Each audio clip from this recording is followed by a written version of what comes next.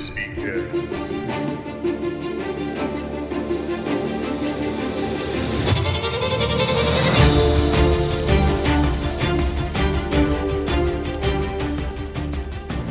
Welcome to episode 6, y'all. Chris is coming at you fuming for Miss Marvel. We're here to talk about the show and the comics alike. As always, your host here, Chris Bernard. Joined by Jody Cameron, also coming in hot, very passionate about Ms. Marvel. Oh, Kamala Khan. All right, let's kick it off hot and spicy. I don't like her powers in the show, not one bit. How do you feel about her powers? Okay, I'm going to be quite frank. I don't know why they're crystally at all. I disagree with how they're just like, okay, you're a genie, Dejin descendant, alternate monster thing. But it's cool. I'll be earnest with you. We might just have to slow down and back up for any listeners who are not as familiar with Kamala Khan or Ms. Marvel in the greater Marvel universe. So we'll talk a little bit maybe about that character and her origin and how there's a real divide and a real change between the modern comic book version of this hero, their powers and their origin, and the presentation in the new Disney Plus television program based on the same character by the name of Ms. Marvel. So originally, what's known as an Inhuman. She's a superhuman that is lying dormant due to experimentation by the Kree alien race, and they're released through Terrigenesis mist. So without getting into too many of the details, she's just a teenager. This mist is released, and all of a sudden she's able to polymorph and shapeshift, and she has superhuman strength and abilities to heal, for instance. She's known for her catchphrase, "Embiggen!" And she'll just make her fist incredibly huge, stretch her arm out, and clear a room of bad guys all like a giant rubber band type of creature. Totally different on TV. So, rumor has it, the only reason why they changed her abilities so much is because they didn't want it to be too similar to Mr. Fantastic and other stretchy things that have appeared on TV. They didn't want to be too similar, which, if you've ever seen any stretchy character in any comic book or any other format, they all use their powers in different ways. Mr. Fantastic mainly just stretches around. He doesn't make his fist really big. He doesn't really even shapeshift that much. Plastic Man shapeshifts a ton. Like, he turns his hand into a hammer, turns his whole body into a shovel, and then she comes along and she will grow her body huge. They're all used slightly differently, and I think it all has to do with their kind of personalities. I don't know what they're aiming for here with her, but I know that they've completely changed her origin. I just don't think it's for the better. I feel like Kamala Khan's Ms. Marvel incorporated all of the best of the other stretchy characters. She had a little bit of shape-shifting from Plastic Man, a little bit of the stretching from Mr. Fantastic, the shape-shifting from, say, Ant-Man.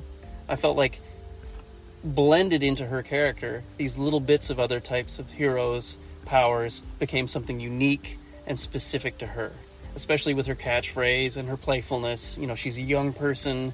You know, the way she fights, there's a vitality and a playfulness to it that I think no other character has. I mean, on one hand, I applaud the idea that they want to tie her superhero origins to something that's more myth and legend, that's culturally specific to India, Pakistan, with the idea of the Jinn. But I do feel the way that they have implemented her power and the way they do the special effects on the TV program are not particularly satisfying. They have made a compromise. She still does, in executing her powers, she still does get the stretchy arms and big fists on occasion. I guess time will tell. It's debatable as to whether or not that's going to be an improvement to the character or not. And a bit of comic fandom fact, if you will. Miss Marvel originally was what Captain Marvel was called. Captain Marvel was actually the name of a DC character, Shazam, and Marvel said, no, this isn't working. We're Marvel. We don't think you should have a character called Marvel. And they immediately were like, okay, fine. They stopped. They took the name, slapped it on Captain Marvel, and then they gave it to Miss Marvel, and now we got her. I love that Ms. Marvel exists in her current incarnation. That she's a strong lady with strong ties to her culture, and that she's a Muslim, she's a brown girl, this is the hero we need. There are so many people who have been waiting to be represented on film and television, and to have a character that's so well thought out, so well cast, with fantastic actors and writing, I can give them a pass on the light power. I can give them a pass on the origin change, because I feel like it is a stronger connection to who she is culturally, racially, religiously. You know, I feel like it's, on one hand, 50% a good change and 50% a change that I'm just going to have to get used to. You know what? I can agree with that, because the one thing I really loved about it was her best friend is like, you're just a regular white dude. And I love how they show his acceptance of the culture. You know, he always tries to be culturally accurate at their parties and events, and the urban modernness their lifestyle is in America. I don't have a lot of experience with Muslim culture, but I really found it heartwarming seeing the way everyone was accepted. In a lot of shows where they have an ethnic character as lead, they show a lot of discrimination and like slight hatred coming towards them, like right off the bat. Where in this, they did well done showing off like what a beautiful culture it is. I feel like this young, strong female lead from the Middle East is a fantastically relatable teen. She's doing the same things that young Peter Parker did. She's trying to balance being a hero with being a teenager. She's trying to get good grades. She's trying to satisfy her elders. She's trying to like fit into a culture. You know, she's just trying to navigate her everyday life and be a hero. And it's an incredibly difficult juggling act, especially when there's so many expectations. One of my favorite parts of her as a character is that whether you experience her in a video game or the modern comic books or the television series, she's a super fan. She's a comic book author or illustrator.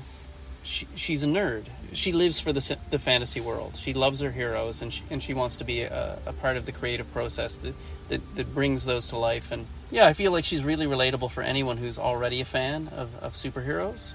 As a comic book creator yourself, how do you feel about her presentation as a comic super fan and a creator? I saw some behind the scenes footage of like just the actress being part of like a set where they were at the fake Comic-Con, and they said it was so hard not to just take everything. Well, now that you mention it, what they haven't done is made her into a stereotype. They haven't relied on the tropes. She's not ultra nerdy. She's not a shut-in. She's not socially awkward. She doesn't present as an unrealistically disconnected super dork, right? Like she's a well-rounded human being, which I think most comic book fans and comic book creators are exactly that. And she's also really well for like the fight or flight. Usually they do heroes right off the bat, like stand the guard, chest out, ready for action. But she's like, get me out of here. Like she's defending. She plays defense. She's not on the offense because she doesn't want to hurt anybody. She just wants to figure out like what's going on. You know, she's using her powers. She wants to use them, but she also knows she doesn't want to use them if they're not going to be helpful.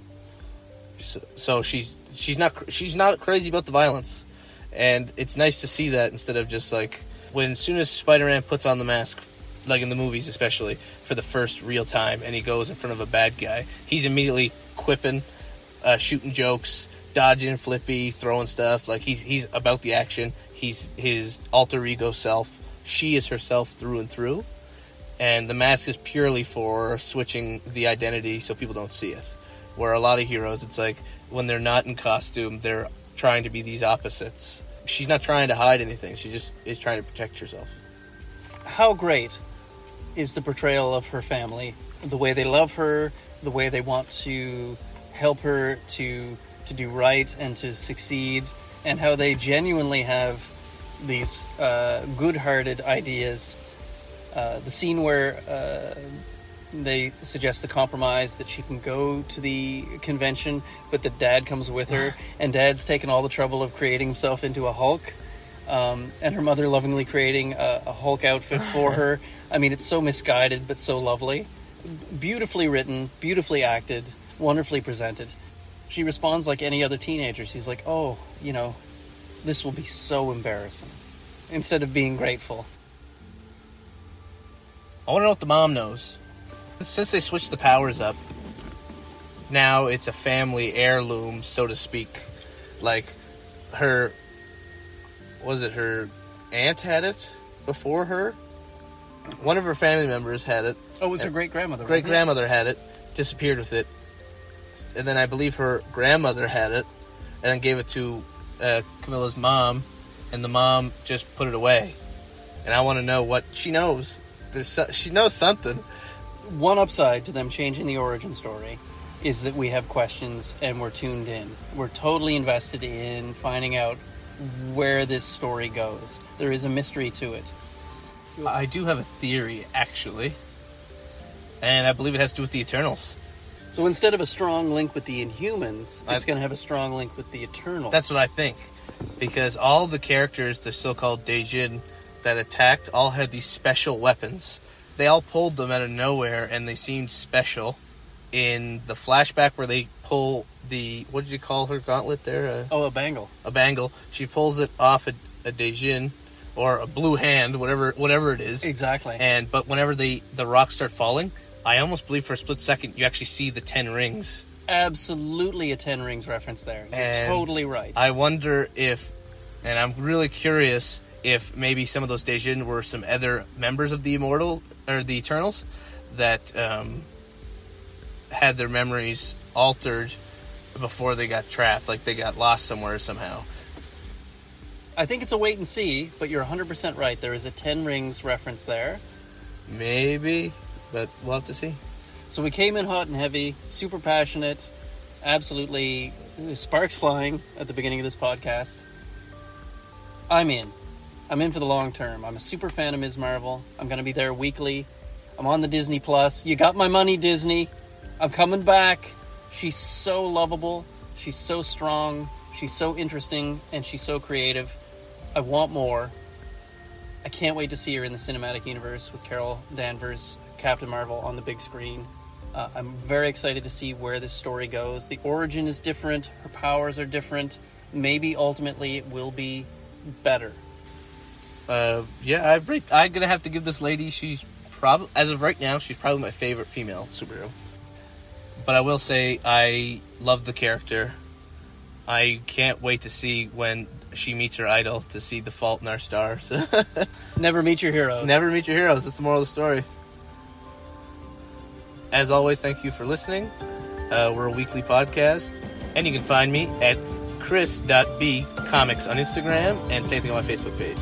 All right, thanks for listening.